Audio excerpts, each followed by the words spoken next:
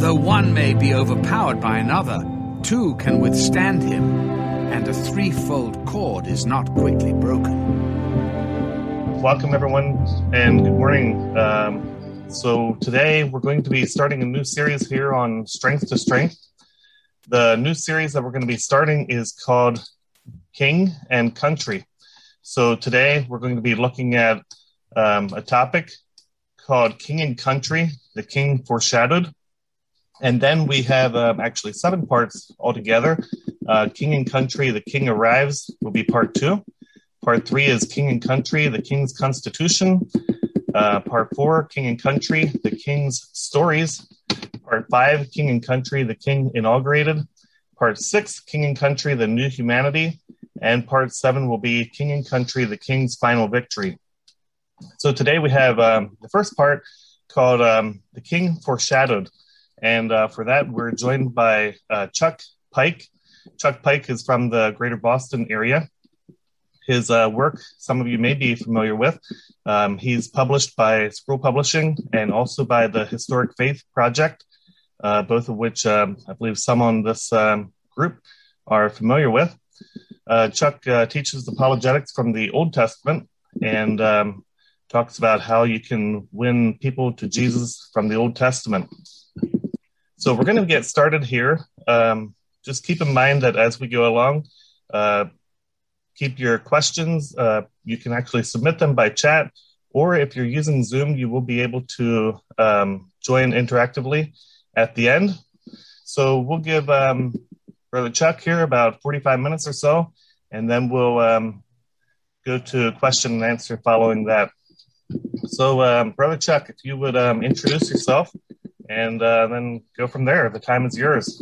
All right. Well, Graham, you did such a great job of introducing me. I really can't add very much to that. You did an awesome job. So I'm not seminary trained. I'm a civil engineer by profession. I'm at the end of my civil engineering career, ramping up my work in the kingdom of God. As he mentioned, I'm in the Boston area, lead a house church here, do a lot of expository teaching, and love the Old Testament, do a lot of teaching out of the Old Testament as well. So let's begin with a prayer.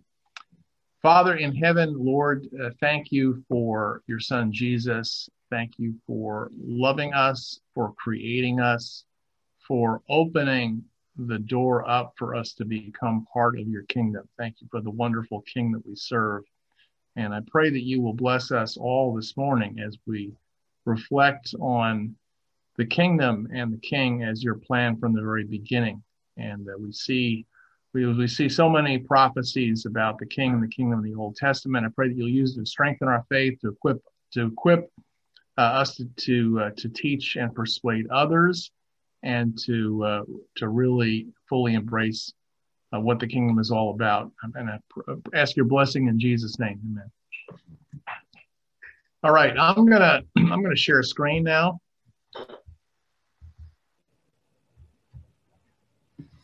And let me go back here.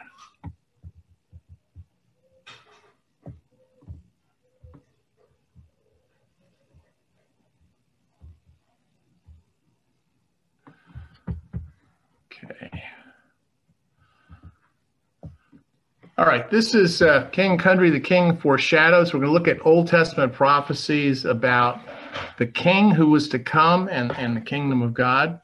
It's a good intro to the series here. And one thing, I think this can strengthen our faith and give us a perspective on the kingdom as Christians, but it's also really good for convincing others. I think the fulfilled prophecies, I've seen people who were atheists and who were agnostics who come to faith by looking at materials like this from the fulfilled prophecies of the Old Testament. So it's good for both.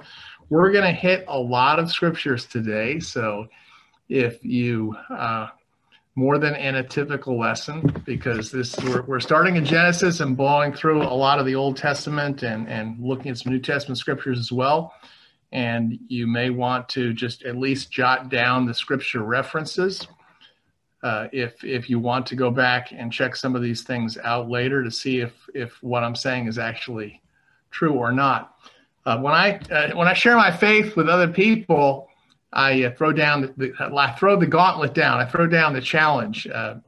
I say, if I could prove to you from the scriptures, from the Old Testament prophecies, that Jesus was the Son of God, would you believe and follow him? So this is a much more bold way than most people are used to sharing their faith. But really, this is, if you look in the book of Acts, that's kind of the approach that the apostles took, that they proved from the scriptures that Jesus was the Christ using the Old Testament prophecies. Just backing up a little bit, we had, before the class started, a little discussion, and Brian had asked to what extent I was influenced, what I'm teaching about the kingdom of God, by David Brousseau, and the answer was definitely I was. It opened up my understanding to the idea that the message that's preached really should be the kingdom of God, not more than just personal salvation. It's the kingdom of God, and salvation, of course, ties in with that. And I think of in the beginning, Jesus came to preach the gospel of the kingdom of God. That's what the gospel is. It's the gospel of the kingdom of God. Matthew 24, Jesus says, this gospel of the kingdom, Matthew 24:14, will be preached in all the world as a witness to all the nations, and then the end will come. So this is Jesus. What Jesus preached, and his expectation is that we will be preaching the gospel of the kingdom. In Acts 28, it says, at the end of the book of Acts, Paul dwelt for 2 whole years in his own rented house, received all who came to him, preaching the kingdom of God. So this is what Jesus expected to be preached. This is what Paul's preaching at the end of the book of Acts in Rome. And the preaching about the kingdom of God, we look at the example of Peter in Acts chapter 2 on the day of Pentecost in Rome, and also in Acts 13, Paul in a synagogue in Pisidian Antioch, which would be the middle of Turkey today. They both, which is a very full and interesting presentation of the kingdom. Both of them, although they use some of the same scriptures, some different ones, both of them come from this kingdom prophecies perspective, that Jesus is the promised king who was to come. And then in Acts chapter 28, I'm going to read verses 23 and 24. This is out of the New King James. So when they had appointed him a day, many came to him at his lodging, to whom he explained and solemnly testified of the kingdom of God, persuading them concerning Jesus from both the law of Moses and the prophets, from morning till evening. And some of them were persuaded by the things which were spoken, and some disbelieved. So this is what Paul was doing. He was convincing people about the kingdom of God from the law of Moses and the prophets, as using the Old Testament. This is what Paul did in Rome. So this is what we're going to do today. Now, I want to break it down. A lot of the kingdom prophecies are associated with King David. So I'm going to look at prophecies that are before King David, prophecies associated with David, and then prophecies after David in the New Testament. Break it down, those three areas. And then after that, we're going to look at how these things were fulfilled in the New Testament. That's basically an outline for what I want to cover today. So question number 1, throw this out for you to think about. Kingdom prophecies before David. So let's start with Abraham. Did the Lord make any promises to Abraham related to a future king or a future kingdom? Now, if you think about the promises that God made to Abraham, he promised that he would have many descendants. He promised that his descendants would inherit the land. So those are the promises that we think about first, most of us. But there's this one in Genesis 17, verses 15 and 16. It says, then God said to Abraham, as for Sarai, your wife, you shall not call her name Sarai, but Sarah shall be her name, and I will bless her and also give you a son by her, and I will bless him, and he shall become nations, and kings of peoples shall be from him. So there's a promise of a line of kings, a lineage of kings would come from the son that Sarah would have, which is Isaac. So this is the promise of a king would go through Abraham and Isaac, that the kings would come in the future. And so we look at the prophecies. So this one says that the line of kings is going to come from Abraham through Isaac, and then there's a promise further on that's made to Jacob. And then it goes from Jacob to the 12 sons of Jacob, and particularly to one of those 12 sons. So when Jacob is about to die, in Genesis 49, he gives a blessing to each of his 12 sons. And the first three, to Levi, Simeon, and Judah, are more like curses than blessings, actually. They're because of the sins that the oldest three sons had committed. They don't receive the great blessing. The great blessing comes to the fourth son, Judah. In Genesis 49, a very famous prophecy that's given about Judah. And it says, here we'll pick up verse 8, Judah, you are he whom your brothers shall praise. Your hand shall be on the neck of your enemies. Your father's sons shall bow down before you. Judah is a lion's cub, and from being a shoot, my son, you've grown up. He bows down and slept as a lion and a cub, and who shall rouse him? The scepter shall not depart from Judah, nor a lawgiver from his loins, until Shiloh comes, and to him shall be the expectation of the nations. This is part of the prophecy that's given to Judah, the fourth son. So it says here, part of this prophecy, it says, the scepter shall not depart from Judah. The scepter is the ruler's staff. So this is something that a king would have. So the line of kings here is going to come through Judah. Now, this is Moses is giving this prophecy. It's in Genesis. And just, I mentioned to when I'm studying the Bible with people who are not Christians, I just say, look, just for perspective, Moses is writing about the prophecy here to that we read earlier to Abraham, and then this prophecy here at the end of Genesis, Moses is writing about 1,400 years before Christ. So he says that the ruler's staff is going to pass from a descendant of Judah. All right, now, so I want to move on now to prophecies that are associated with David. Now, David is, of course, descended from the tribe of Judah. He is the second king over Israel. Saul was the first king, who is from the tribe of Benjamin. And David, so this is a little more than 1,000 years before the time of Christ. So David here in 2 Samuel chapter 7, Saul has died. David has become king. It takes him a while. He consolidates the kingdom. He comes into Jerusalem and he surveys the situation. He's living in a palace of cedar himself. And he looks out and he considers, wow, I'm living in a palace of cedar, but the Ark of God is in a tent. So what's wrong with this picture?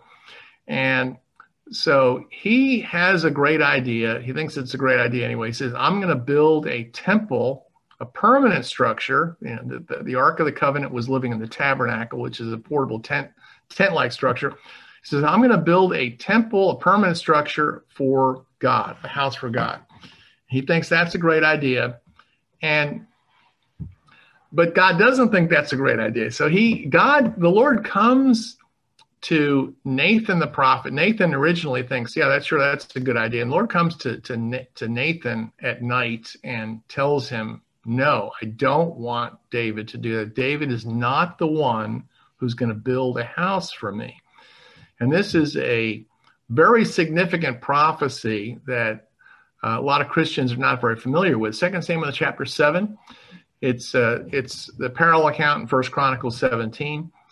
We'll start reading in verse 12. And so it says, this is the prophecy given to David by the prophet Nathan, what the Lord had told him. It says, when your days, and now pay attention to this prophecy, to every word and every phrase in here.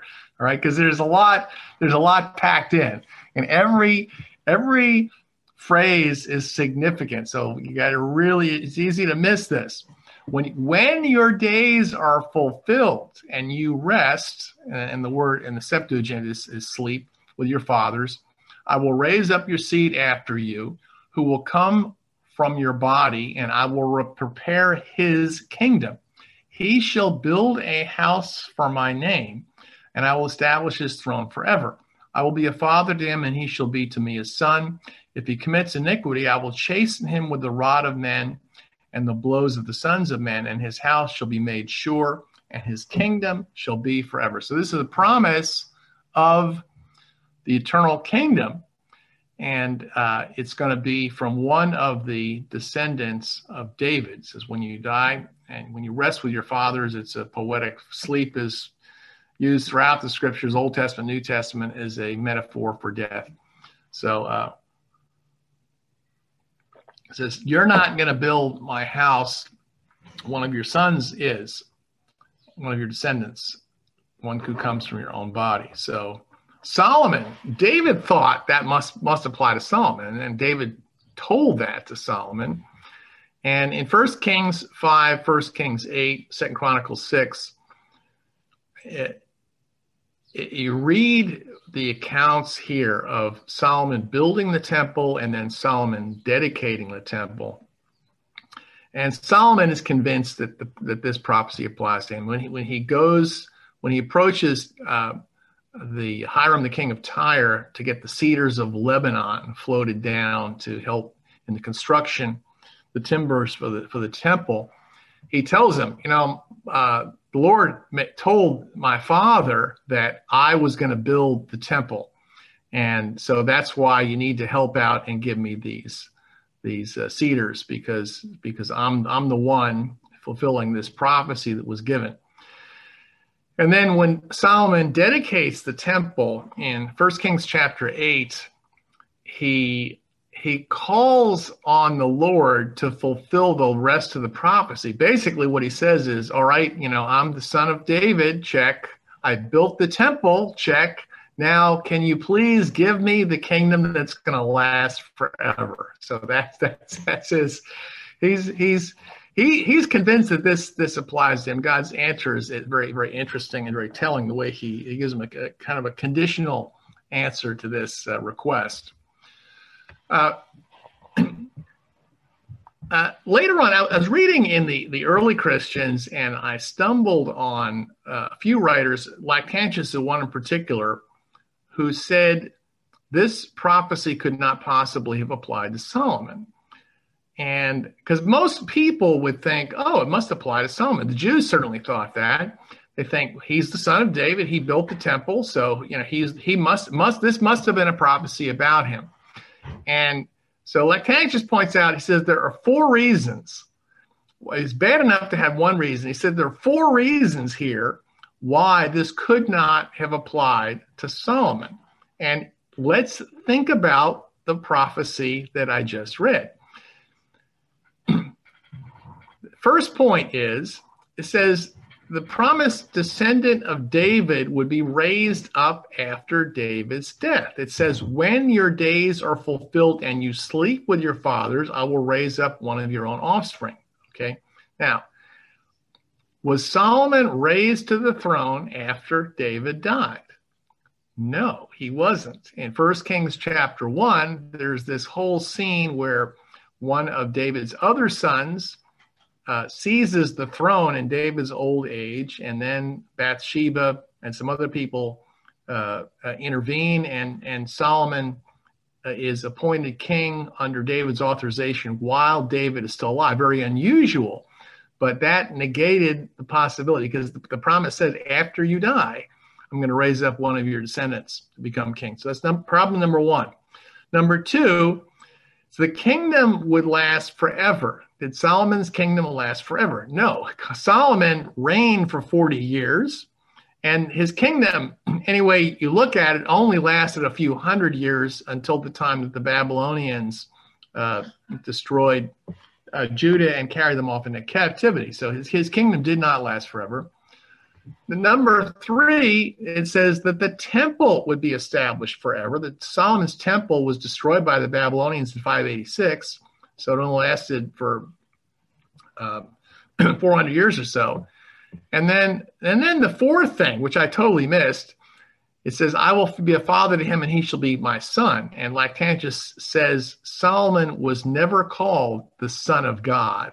He was only known as the son of David. So 4 reasons why it couldn't possibly have applied to Solomon. Most people think, oh, this must be Solomon. So this is from Lactantius lived 250 to 325 AD, early Christian writer from Rome.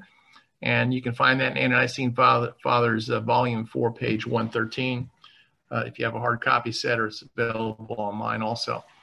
Now, this whole idea about the Son of God, as mentioning before we got started here, that I've been doing some work in the Middle East and in people from Muslim countries, this whole idea of Jesus being the Son of God causes people a lot of problems. One of the first things that the Muslims will teach people is God can't have a son. So they say God can't have a son because they're thinking the Son of God means God the Father has relations with Mary, a human being, and they produce an offspring, and that's the Son of God. He's the Son of God. It says that's not what Christians mean. They're certainly not what they should be meaning when they talk about Jesus being the Son of God. We mean he's the Son of God before all ages. He always was the Son of God. He was begotten before time. So he's begotten of the Father. In that sense, he's the Son of God. That's what we mean. So it means he proceeded from the Father. The Father didn't proceed from him. So that's what we mean. And the Christians in the beginning would use illustrations when we say Son of God, to say, for example, as the sun the sun that's in the sky as a ray of light proceeds from the sun that's in the sky, so the Son of God proceeded from the Father. So that's what we mean in that sense, a son. That Jesus is not a created being. He always existed. His origin is in the Father. That's what we mean when we say Son of God. That just as the Father has always existed, the Son always has existed as well before all ages. And this idea of the Son of God, it said, I will be his father and he will be my son. So this goes back to the prophecy that was given to David in 2 Samuel 7. Also, the whole idea that the Christ would come, the word Christ means the anointed one. This comes from a few places in the Bible, in the Old Testament, where it specifically mentions the Christ. In Psalm 2, it says, why do the nations rage and the people meditate on vain things? The kings of the earth set themselves against the rulers together against the Lord and against his anointed. When the New Testament writers are quoting from the Old Testament, they're generally quoting from the Greek Old Testament. The Septuagint, New Testament, is written in Greek, and that was the Bible, the early church. The Old Testament, early Christian writers as well. Even Jesus is quoting from the Septuagint from Psalm 2, from this very psalm in Revelation 2, when he's quoting from a little further on in Psalm 2. So what it says there, it says against the Lord and against his Christ. That's literally what it says. So it's the Christ is the anointed one. So it talks about the Christ will come and that the rulers will oppose him. And this term Messiah is the Hebrew term.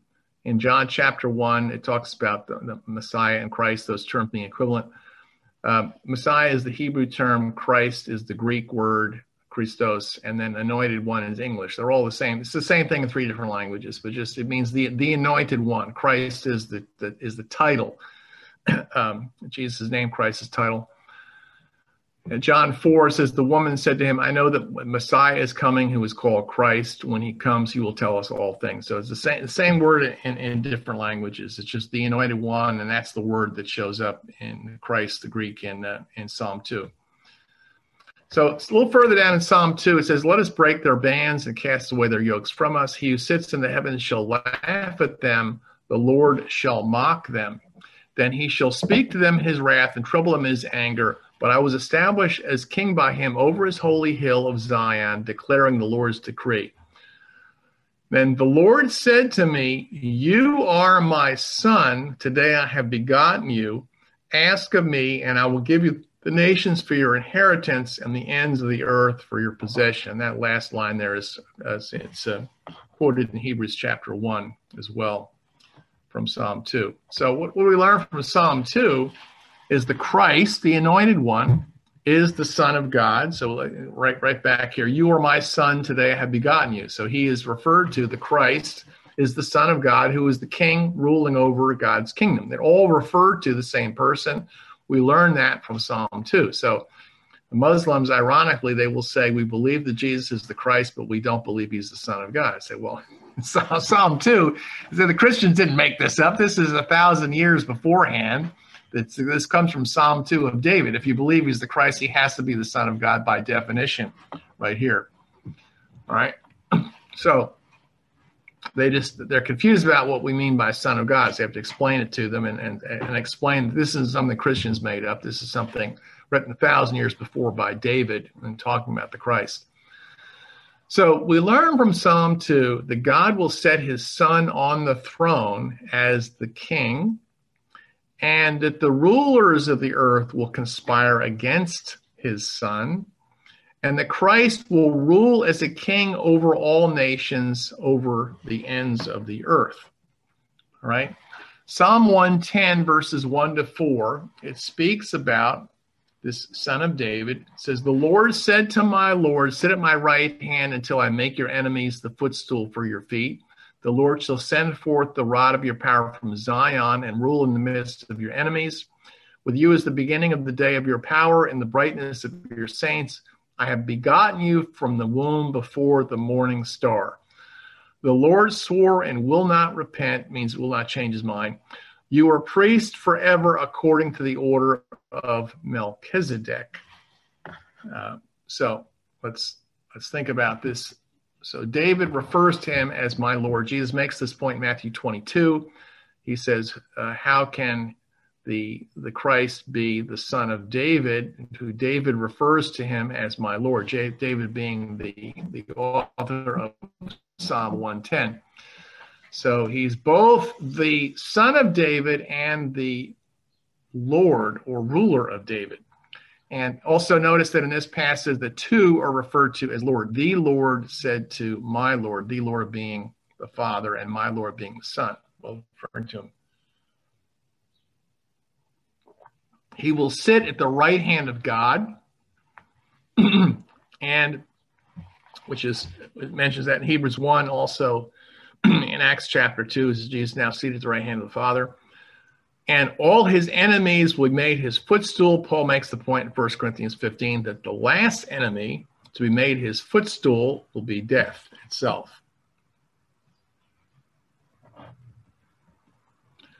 And then a priest in the order of Melchizedek. Now, Melchizedek is mentioned. Melchizedek, you blink and you miss him. He shows up in Genesis 14, and he's mentioned in 3 verses of Scripture, and somehow he gets 3 chapters in the book of Hebrews devoted to him.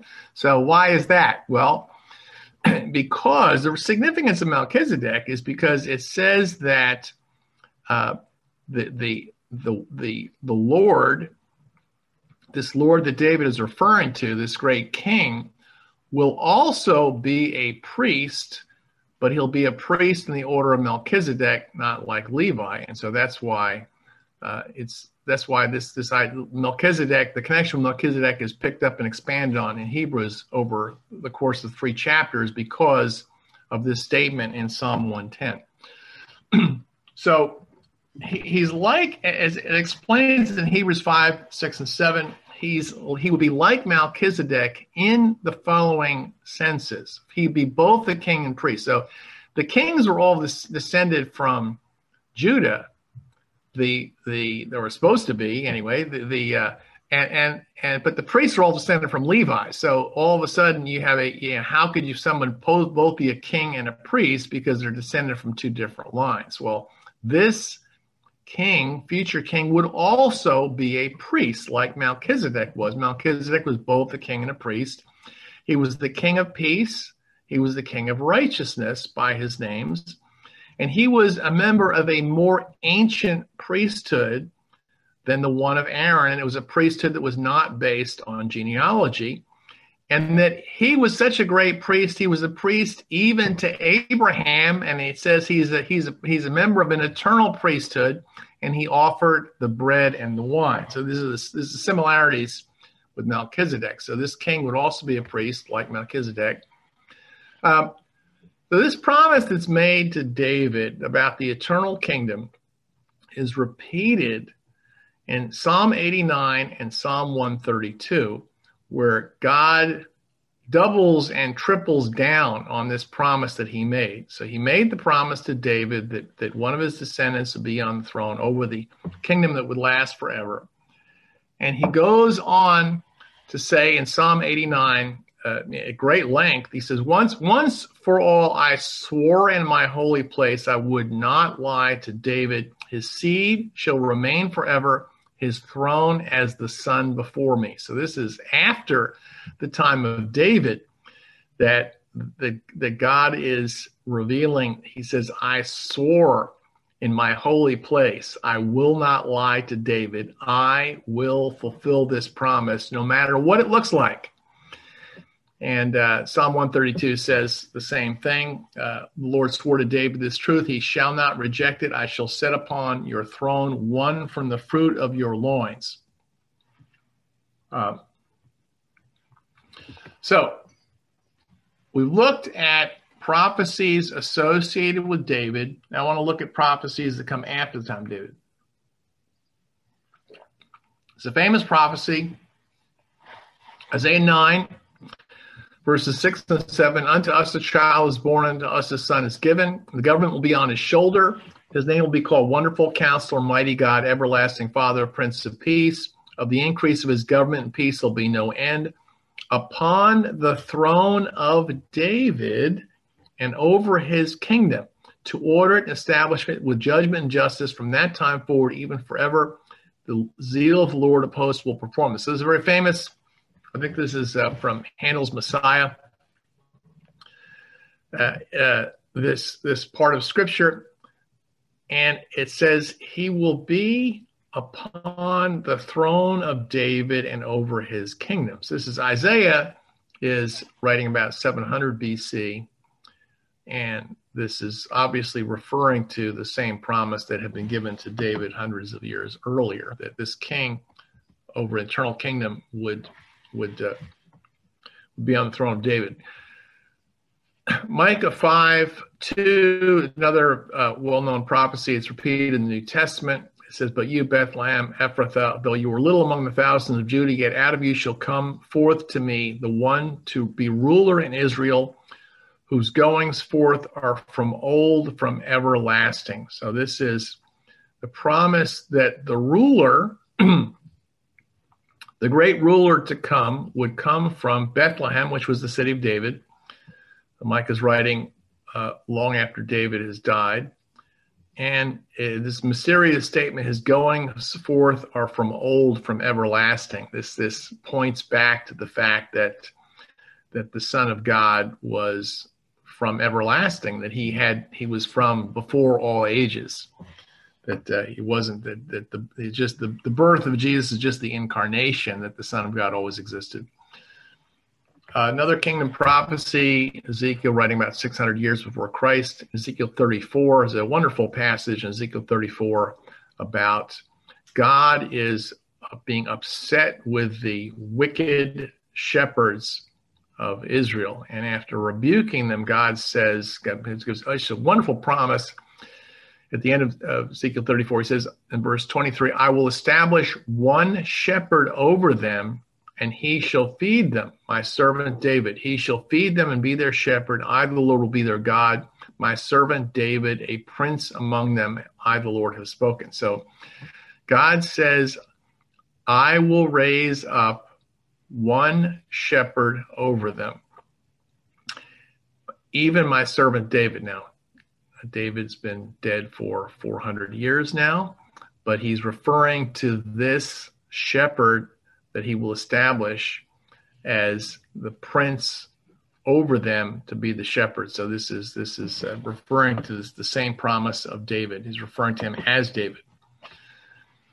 In Daniel chapter 2, there are a number of kingdom prophecies in Daniel, this would appear to be a low point for the Jews in that their kingdom has been smashed. The Jews are taken into captivity. The temple of Solomon has been destroyed.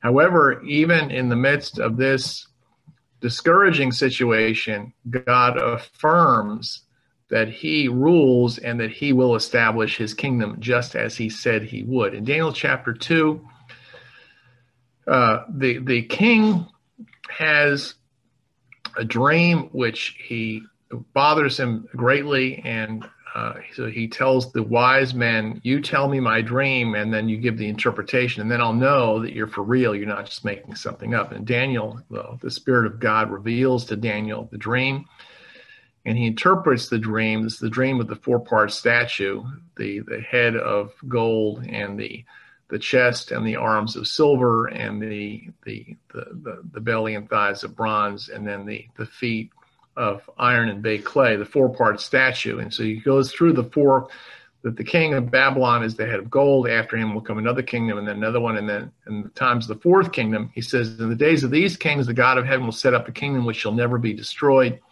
The kingdom shall not be left to other people. It shall break in pieces and consume all these kingdoms, and it shall stand forever. This is a kingdom prophecy that God will establish the kingdom that will last forever in the time of the fourth kingdom. And I mean, historically, the kingdoms in that part of the world would be Babylon first, and then in the book of Daniel, that's succeeded by the kingdom of the Medes and the Persians second, and then after that came Alexander the Great and the Greeks, and then the fourth kingdom would be the Roman Empire to rule over Israel. Daniel chapter 7, interesting prophecy in verse 13. I was watching in the night visions, and behold, one like the Son of Man coming with the clouds of heaven. He came to the Ancient of Days, and they brought him near before him. Then to him was given dominion and glory and a kingdom, that all peoples, nations, and languages should serve him. His dominion is an everlasting dominion which shall not pass away, and his kingdom is the one which shall not be destroyed. So this is the vision about the Son of Man who would be over the kingdom that would not be destroyed, ruling over all nations. And Daniel 9 is the 70 weeks prophecy, which I'm not going to go into the details of it. We're going to look at this at a very, very high level, just in terms of the establishing the overall time frame.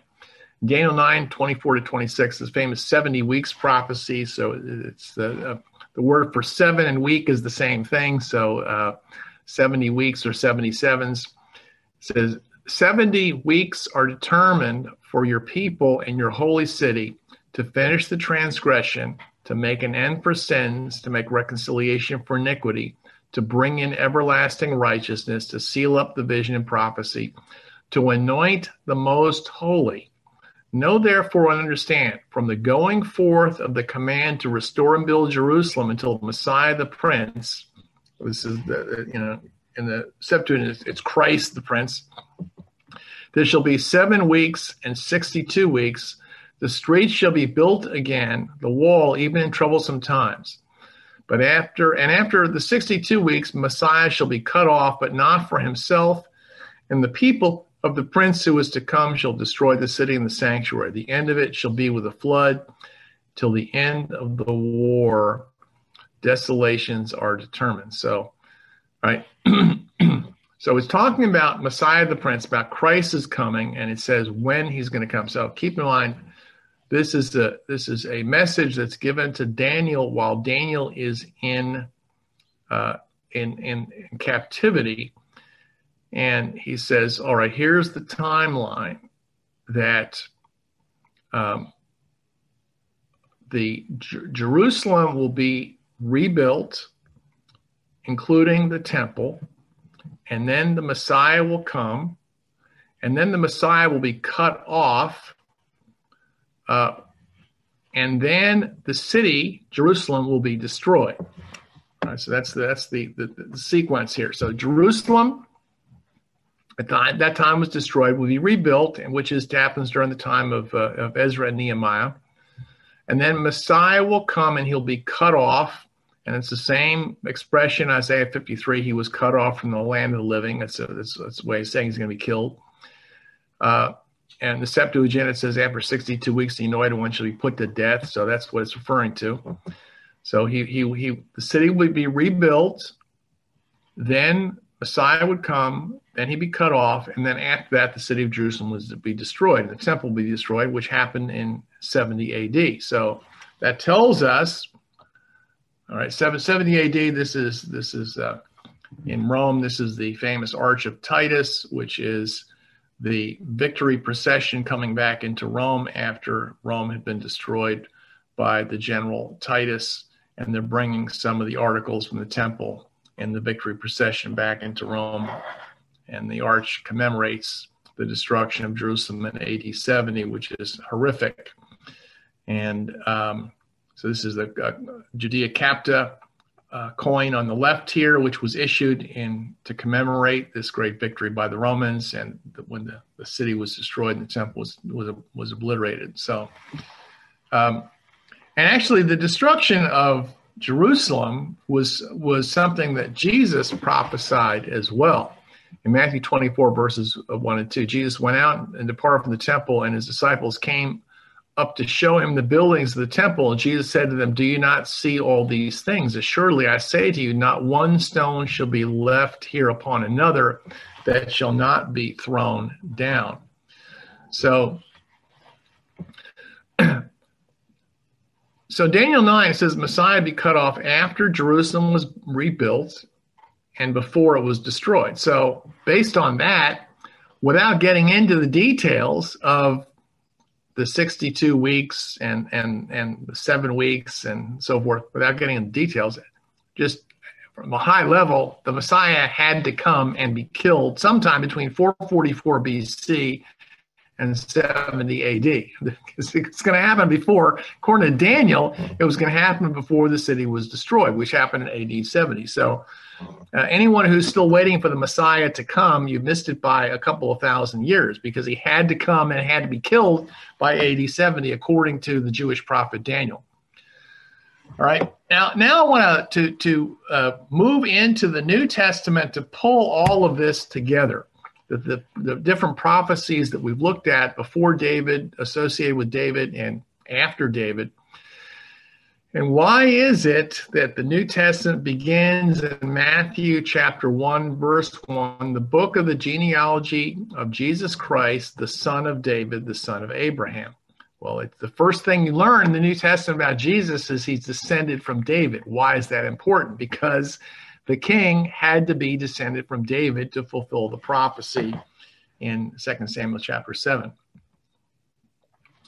In Matthew 2, in the account about the wise men, starting verse 1, now after Jesus was born in Bethlehem of Judea in the days of Herod the king, behold, wise men from the east came to Jerusalem, saying, where is he who has been born king of the Jews? We have seen his star in the east and have come to worship him. And then in Luke chapter 1, this statement by Gabriel to Mary takes on much greater significance, understanding the prophecies and the promise that was made to David. So think about this now. Luke chapter 1, verse 26. Now in the 6th month, the angel Gabriel was sent by God to a city in Galilee named Nazareth, to a virgin betrothed to a man whose name was Joseph, of the house of David. The virgin's name was Mary, and having come in, the angel said to her, rejoice, highly favored one, the Lord is with you. Blessed are you among women. But when she saw him, she was troubled at his saying, and considered what manner of greeting this was. Then the angel said to her, do not be afraid, Mary, for you found favor with God. And behold, you will conceive in your womb and bring forth a son, and shall call his name Jesus. He will be great and will be called the Son of the Highest. The Lord God will give him the throne of his father David. and he will reign over the house of Jacob forever, and of his kingdom there will be no end. Then Mary said to the angel, how can this be, since I do not know a man? Then the angel answered and said to her, the Holy Spirit will come upon you, and the power of the highest will overshadow you. Therefore also, that Holy One who is to be born will be called the Son of God. John chapter 2, after Jesus clears the temple, in verse 13, says, so the Jews answered and said to him, what sign do you show us since you do these things? Jesus answered and said to them, destroy this temple, and in 3 days I will raise it up. He would raise up the temple of God. Of course, this is referring to his body, explains there, which the disciples didn't understand at the time, but he was the one who would rebuild the temple. In Acts chapter 2, Peter preaches on the day of Pentecost the message of the kingdom of God. And the points that he makes there in Acts chapter 2, verses 29 to 36, he makes the following points. He says, David, knowing that God had sworn with an oath to him that the fruit of his body, according to the flesh, he'd raise up the Christ to sit on the throne. Now we know what that's talking about now because we've covered those prophecies. This Jesus God has raised up, of which we are all witnesses. And the word raise up here is actually, if you read in the Septuagint, that's what it says. Literally, it says the Lord will, God's promise to David, I will raise up one of your descendants. And Peter says, look, he just did raise him up. Literally, you're thinking figuratively he's going to raise up a king. He says, no, he just raised up one of the descendants of David, literally. The Greek word is anistemi, but it's the same word found in 2 Samuel 7, 1 Chronicles 17. So Peter's saying he literally raised him up. And Peter continues, he said, he's exalted at the right hand of God. It says, for David says himself, the Lord said to my Lord, sit at my right hand till you make your enemies your footstool. Of course, that's Psalm 110. Therefore, let all the house of Israel know assuredly that God has made this Jesus, whom you crucified, both Lord and Christ. So, just pulling it all together here. This is all these prophecies have been fulfilled. These are prophecies that are made 1,400, 1,000, 700, 600, 550 years before Jesus was born.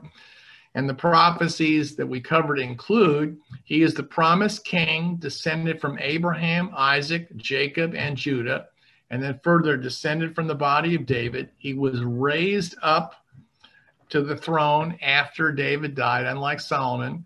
He would reign over an eternal kingdom which would never end. He would raise the temple, his body, one that would endure forever. He would be called the Son of God, just as was said to David, to be known as the Son of God in Psalm 2 and 2 Samuel 7. He would be opposed by the rulers of this world who would conspire against him, as it said in Psalm 2. He is the promised king, the Christ, the Messiah, the anointed one. He is both the Son of David and the Lord of David. He is now seated at the right hand of the Father. All his enemies are destined to be under his feet. He was a king. He was a king who was like Melchizedek in that he was both a king and a priest. He's the king of peace, the king of righteousness. He's over an eternal priesthood that's greater than that of Levi. He was the ruler who was born in Bethlehem and whose origins are from eternity. He is the one good shepherd over all of God's flock in fulfillment of Ezekiel 34. He'd be cut off, killed after Jerusalem was built, but before it was again destroyed in AD 70. He would be raised up literally by God from death, and the Gentiles would seek him. So that's the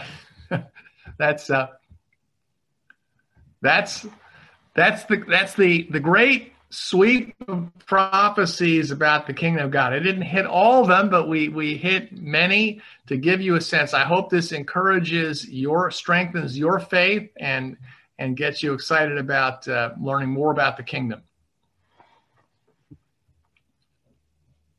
So at this point, we can open up for questions and discussion.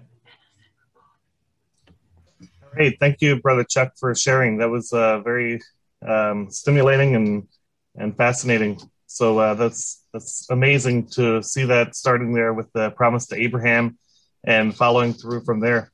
So just a question here to get started. And for the audience, we welcome your questions. You have an opportunity here to simply unmute yourself if you're using Zoom and pose your question.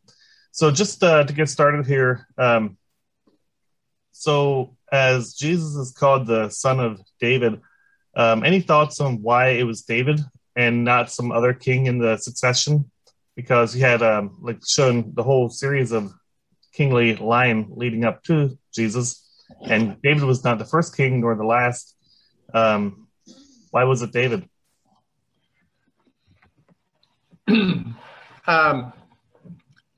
Well, David was a man after God's own heart, so that was David. David was that's one of the reasons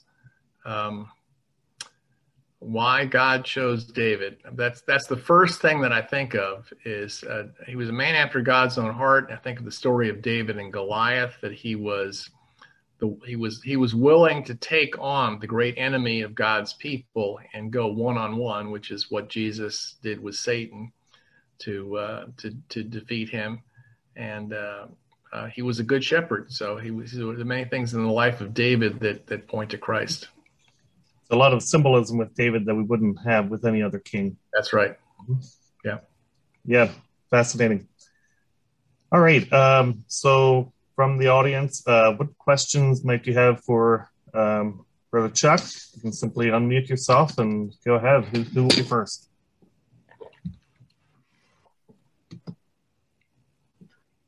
Chuck, I'm John D. Martin. I don't think we've ever met. But I'm curious, when in church history this gospel, the kingdom, was lost? How was it lost? John, we sing from your songbook every Sunday in our house church here, so we all know you up here. So you're very well known, the Purple Martins here. So I've heard you speak before. So I don't know if we've ever been introduced personally, but we have many appreciative people up here in Boston for the work you've done. When was it lost? Boy, that's a good question. Or was any of this ever totally lost? I don't know. I just don't know. I think were there always at least a few people who hung on to this? That's a great question. I've been just trying to put the pieces back together again and learning from the early Christians and going back and looking at the book of Acts much more carefully. It's always been there. So I think, and different people at different times have rediscovered it and gotten excited about it. But I don't, that's a wonderful question. I don't know the answer. I feel like it's always been there, just below the surface.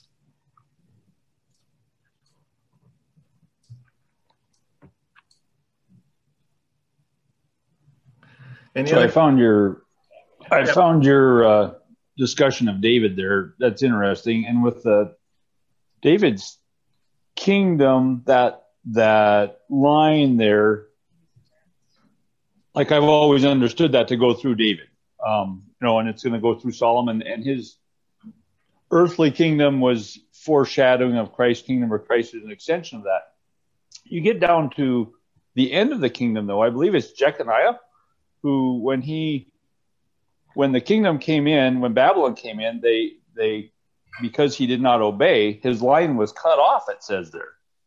And it's, I don't know if you have any perspective on that or not. The Jews actually find that problematic too, because it cuts off David's line in his earthly kingdom. And so the Messiah has to fit there And so some thought is that maybe the Jesus lineage comes through Nathan.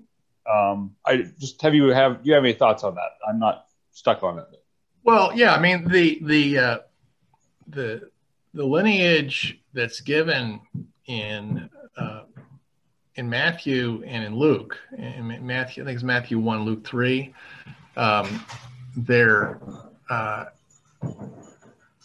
Early Christians understood them both as being the lineage of Joseph, one a legal and one a physical lineage, but those are both considered to be the lines. That's how and that, I think, reading it literally, that's what it sounds like. But they understood those both as the lineage of Joseph, so that they would say that Joseph was the legal father of David. Mary also was descended from David, because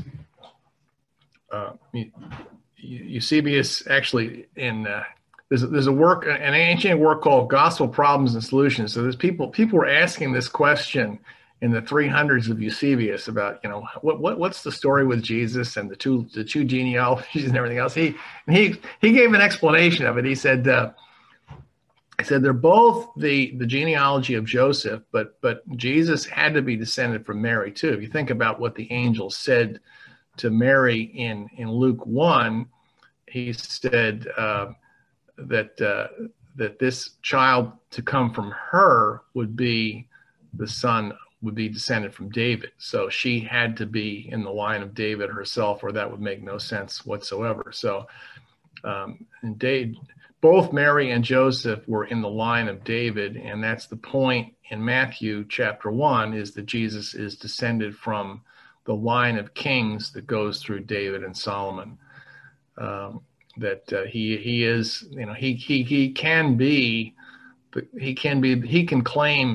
can lay claim to the promise that was given to David, because he is descended from the line of kings from David. This is John Martin again. The Muslims and the Jews both make a big issue that Jesus could not have been the son of David because he was not the physical son of Joseph. It had to be a paternal line of descent. How do you answer that question? Okay. Good. Well, that's a tough one there.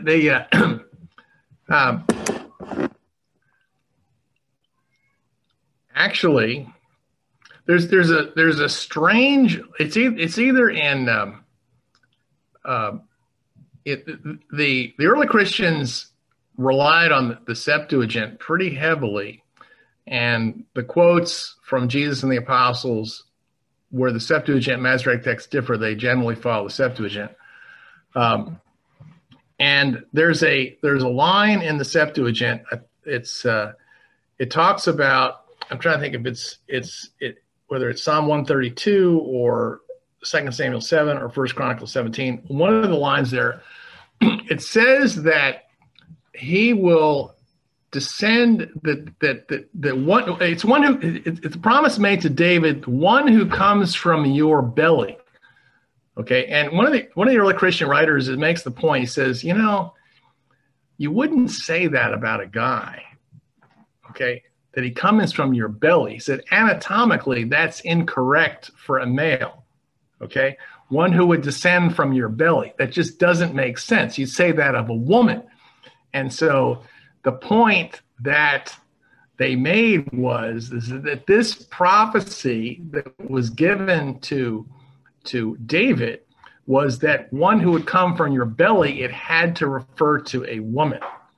So that's the point. That's the point the early Christians made, is that even in that statement, it comes from that. And then the also from the promise that was given to Eve in Genesis 3 is that one who would come from her would defeat Satan and his offspring. So that was the promise of Genesis 3 to the woman, that it would be from her. So, they would counter that actually the Old Testament points to the fact that this had to be a woman descended from David, which is exactly what the angel says in Luke chapter 1, what Gabriel says. So I think that's how they would answer that question. Well, Brother Chuck, I just want to say this was a wonderful message. Thank you so much. Thank you, John. It's a pleasure to connect with you. Any other questions? Asking some really good ones.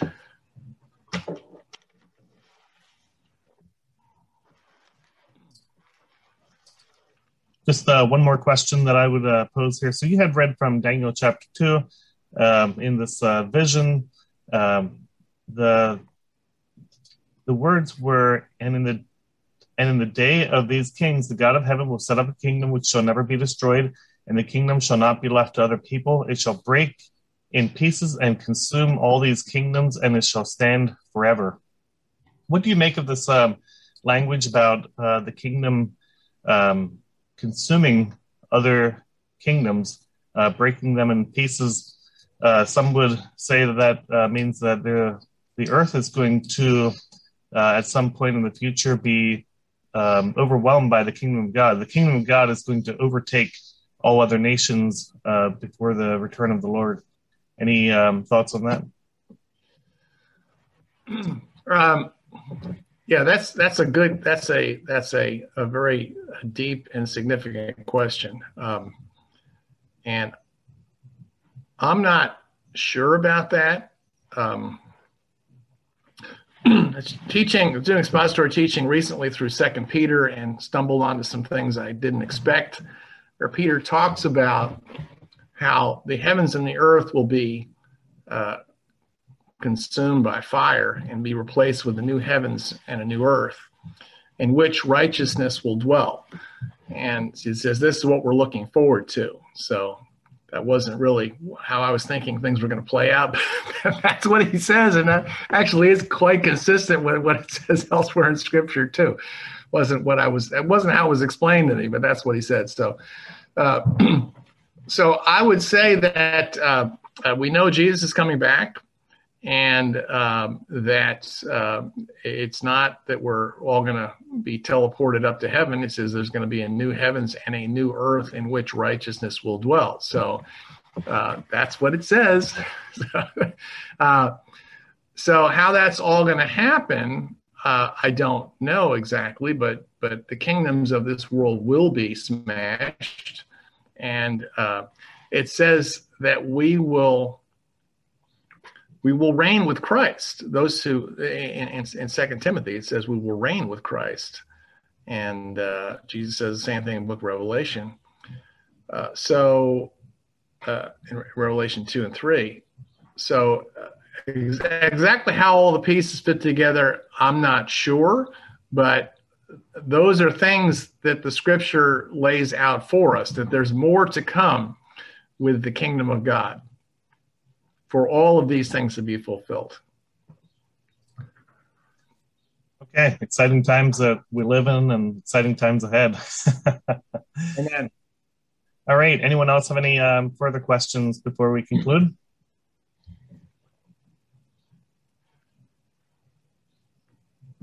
All right, so I think what we'll do is wrap this up. I think what we'll do is have Brother Chuck lead us in a closing prayer, and then we'll have a few announcements to follow.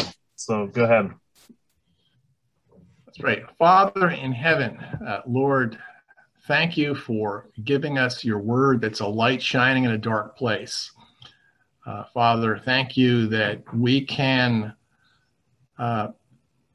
reflect on mysteries that angels wanted to look into, and about your son Jesus, about your kingdom, that we can see these things that were hidden and woven into the Scriptures by the Holy Spirit to build our faith, to teach us about your son Jesus, and to give us a rock solid foundation spiritually that we can be confident that these things are true. Lord, I pray that you will bless us as we continue to study the kingdom. Teach us, deepen our faith, deepen our understanding, equip us to effectively persuade others and to live lives that are pleasing to Jesus, that we can fully participate in his kingdom. And I pray that you bless all the brothers who've been on this call. I pray this in Jesus' name. Amen. Amen. Well, we want to thank you, Chuck, for joining us here this morning. It's been a blessing, I'm sure, to all of us, and you're welcome here anytime. So next week, we're going to be looking to a brother from Africa who's going to be sharing his testimony with us, Adamanti Siraji. So that's the plan for next week. And following that, we'll be having a talk on the atonement by Philip Hess, and then following that, we'll be coming to part 2 of King and Country. So again, thank you all for being a part of this, and we'll see you next week. So God bless your week. As iron sharpens iron, so a man sharpens the countenance of his friend.